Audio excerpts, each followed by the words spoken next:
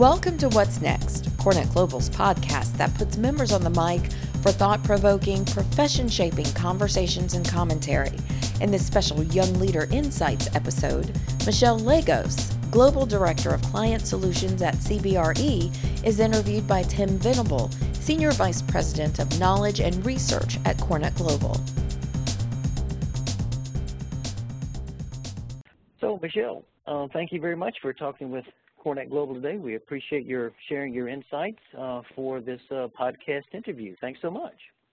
Yeah, thank you for having me. Here's my first question, Michelle. What's your educational background? Tell us a little bit about that. Sure. I did my undergraduate degree at St. Mary's College in South Bend, Indiana. I'm from the Midwest. And so I went there and studied writing and communications, nothing to do with real estate at all. And then through kind of a career path, which I think we'll get into, found myself working in real estate and wanted a bit more business background. So I had moved out to the Bay Area then, and I did my MBA at the University of San Francisco while I was working full-time. And then I still kind of wanted to have a bit deeper understanding of the commercial real estate industry, so I started the process of my MCR through Cornet about 3 years ago, and then just took my capstone in the spring, so I'm happy to accomplish that as well.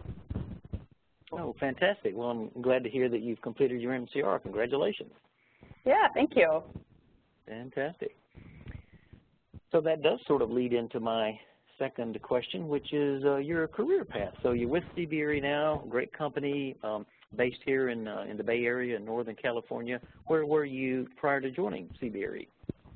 Yes, I've been here at CBRE for close to 3 years in this role. Prior to that, I worked at Cushman & Wakefield through kind of the DTZ integration. If people are familiar with that history, I worked at DTZ for close to 3 years, and then after the Cushman integration was there for a couple months before leaving. And I was in a similar position at DTZ as part of the proposal team there, working with their occupier services, their new business pursuits and expansions of existing accounts. And then prior to that, I actually worked in marketing and business development for several different architecture firms, the last of which was HOK. And when I was at HOK, I got exposed to working with their workplace services team, and just through interest in Cornet and exposure to that team, and kind of led to the position at DTZ and kind of a bigger picture of corporate real estate than just the architectural services. So it was kind of an interesting career progression. But, you know, I was really, really happy with the switch and love my role here at CBRE. Well, fantastic. That's a great background, and you've really worked for some really nice marquee names between CBRE, Cushman, and Wakefield, and HOK. Great background. Mm-hmm. Yeah, I've been really fortunate. They're all been really great companies. So tell us a little bit about your current position, Michelle. Some details about you know, some of the interesting work that you're doing right now. Sure. So I am part of our client solutions team, or what CBRE calls our GWS, Global Workplace Services, and that's the branch that works with our occupier clients. And so our client solutions team, we work on the new pursuits that we might be going after, or an expansion or renewal of an existing account. And so we're really that hub that is taking, you know, an RFP or understanding what our clients are looking for, and then working with all of the wonderful resources CBRE has internally to put forward the best solution for that particular client. So I'm working with all kinds of internal subject matter experts around the globe, depending on what the scale is of the RFP. And each one's really different, but kind of working with all parts of the business. And, you know, some of these pursuits, we can have up to 100, 150 people internally kind of touching it in some way. And so it's just a really interesting, I think, perspective of the business. And each pursuit is so different that it really makes the job interesting, as well as challenging. I can imagine, yes. Yeah. Fantastic. That sounds great. So as you think about those RFPs, working with these pursuits, as you call them, is there a single one of those, a project, or maybe an accomplishment that was particularly rewarding, one that you really enjoyed? You know what, each of them is so different that I think in some way that they're each rewarding in their own regard, right? Obviously, the most rewarding thing is when we put forward a solution that really aligns with what the prospect or our existing clients are looking for, and it's a great partnership, and you're able to, move forward and hand it off to the account team to run a successful account. But, again, each one's so different. We're working on ones right now that is first-generation outsourcing. So you're talking to this client and helping them kind of navigate that, whether it's also their messaging to their internal team and even just how to go about kind of procuring the services. We have another one where they're outsourced, but it's very decentralized, and they're looking at centralizing it. So that's also a really interesting challenge and to navigate through that. And then we have some pursuits where it's, second, third generation, but there's unique things about that as well that we need to be mindful of. And I just think at the stage of my career, I mean, each one of these pursuits, I'm able to draw on kind of my past experience, but just always learning, whether it's from our clients or from our peers or, from what we're putting forward to as our final solution. Just each day, I know it always sounds kind of hokey to say, but each day I really do kind of learn something, and it's kind of mentally just really challenging and stimulating, which I enjoy. But even just in addition to that, just internally, one thing I am proud of is I've really tried to work hard to connect like my solutions director role across other teams in CBRE, whether it's in like our North Division or the East, just so that we have kind of this informal network internally. Like we have an informal call that we do once a month that I try to make sure that we're bringing speakers that might be expanding our own professional knowledge and, go deeper into some of the subject matters that CBRE offers. Or if it's having one of our peers present on one of those calls and kind of working with them to develop what that speaking point is. It's just something informally that I felt the need, it benefits me, I feel, and I think it's made all of us closer and makes our jobs a little bit easier just to have that camaraderie. So I'm proud that we've been doing that for a bit over a year now, and it seems to be making a difference internally. Mm-hmm. Well, it sure sounds that way.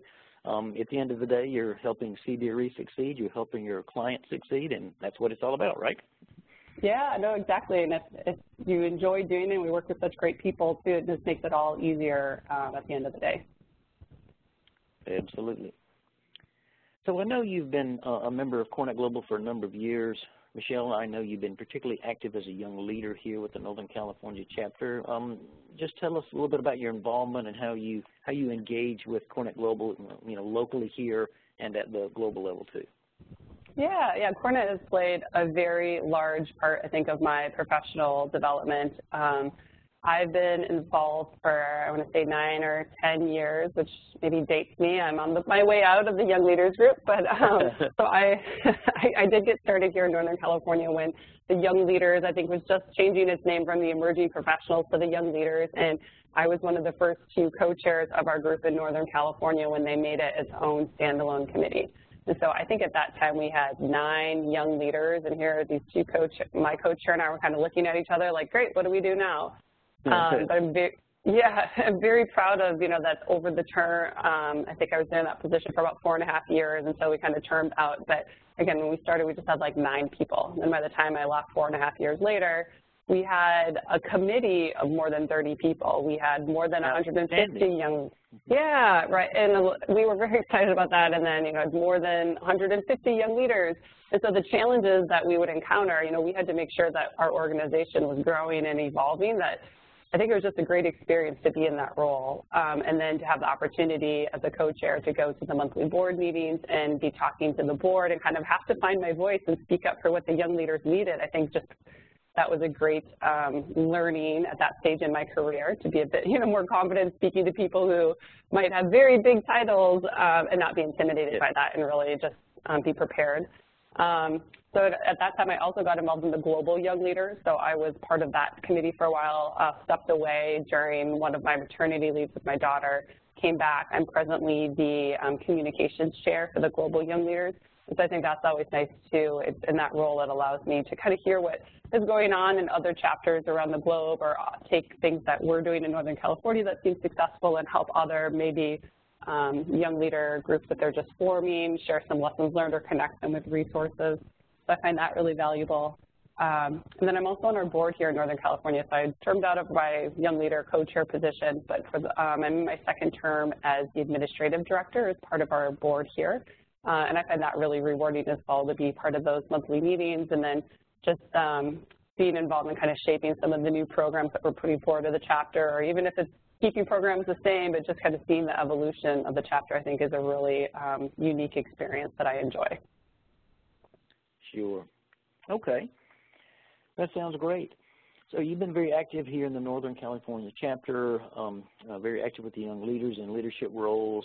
You know, just stepping back from that, looking outward at all of our young leader members across the association globally, what kind of value can they get from belonging to CoreNet Global? Obviously, it's been quite good for you, but your perspective on really the value that young leaders like you get from belonging to CoreNet Global. Yeah, I think there's a lot of ways that it's extremely valuable. One is the networking. I mean, hands down. I look at both my peers, so there's the peer-to-peer networking, these people who I met maybe 10 years ago, we're all kind of rising through the ranks together, so if I have a challenge at work, even if they're in another field, some of that is, you know, relatable, like, oh, whether, you know, we've had conversations around, oh, I'm managing a team now, like, how do I do that? You know, how do I go from being maybe more of a producer to more in a leadership role? Or just even trying to understand different parts of the industry, like, oh, I know you work in XYZ, and this is the first time I'm exposed to it. So having those peer-to-peer relationships has been great. I think just the networking, the real estate industry is such a small industry that I feel like you never know when paths are going to cross, right? So whether it's service provider or end user, I think just going to these and feeling like you're a part of a community has been really beneficial for me. Then there's the professional knowledge.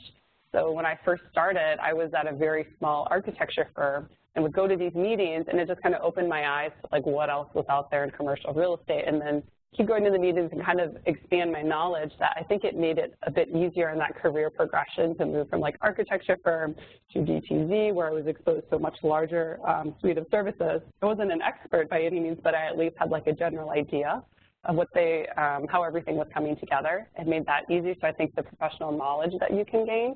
And then I think I alluded to earlier, just by volunteering and being in a committee and getting into some of these leadership roles, I do think it provides you kind of a safe environment to practice and develop some of those leadership skills that you might not get in your present opportunity, your present job. But it makes it easier then when those opportunities come up internally, you can point to some of this experience that you've been doing in CoreNet. And I think, you know, it makes a solid case internally. So I also think it's the time you put in, you know, what you put in is what you get out. And so I do spend, you know, a portion of my, a lot of time at CoreNet driving to the meetings or, you know, participating. But it's like anything, you get from it what you put into it. And so it can be very rewarding. Excellent, excellent. Well, we understand what a commitment it is for, you know, leaders like you to be involved and contribute your time and energy, and we appreciate that. And really, it would not work without you. So, so thank you. Yeah, thank you. Let's see here. How do you see your future career, Michelle? I mean, you're off to a great start here in your corporate real estate career. More of the same? Any new directions you'd like to take? Just any thoughts about that?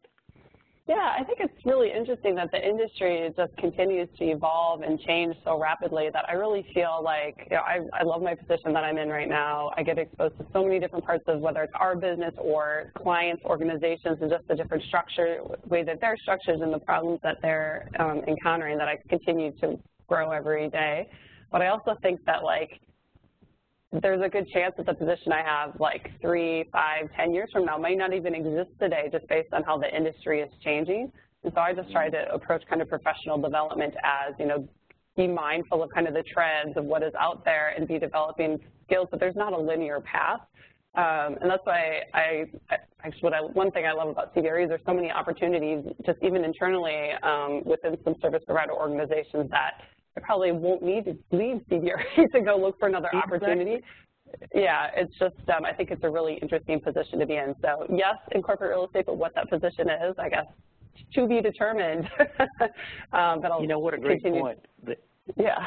That's a great point. You know, the field is changing, profession changing so much, but with a, you know, with a big leading edge company like CBRE, that, you know, there's going to be some opportunity there for you one way or the other.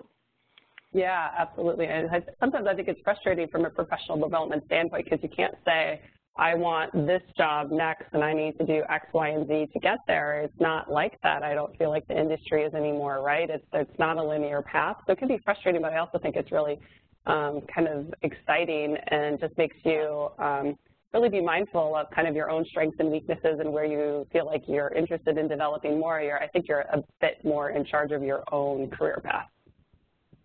Sure. Absolutely. Okay. Let's see, Michelle, my last question is really kind of on a more personal side. And I heard you mention maternity leave earlier, so it ties in well with my last question. Just tell us a little bit more about yourself, just to help our listeners get to know you on a little more personal level, family or hobbies, places you like to go. Just tell us a bit more about you.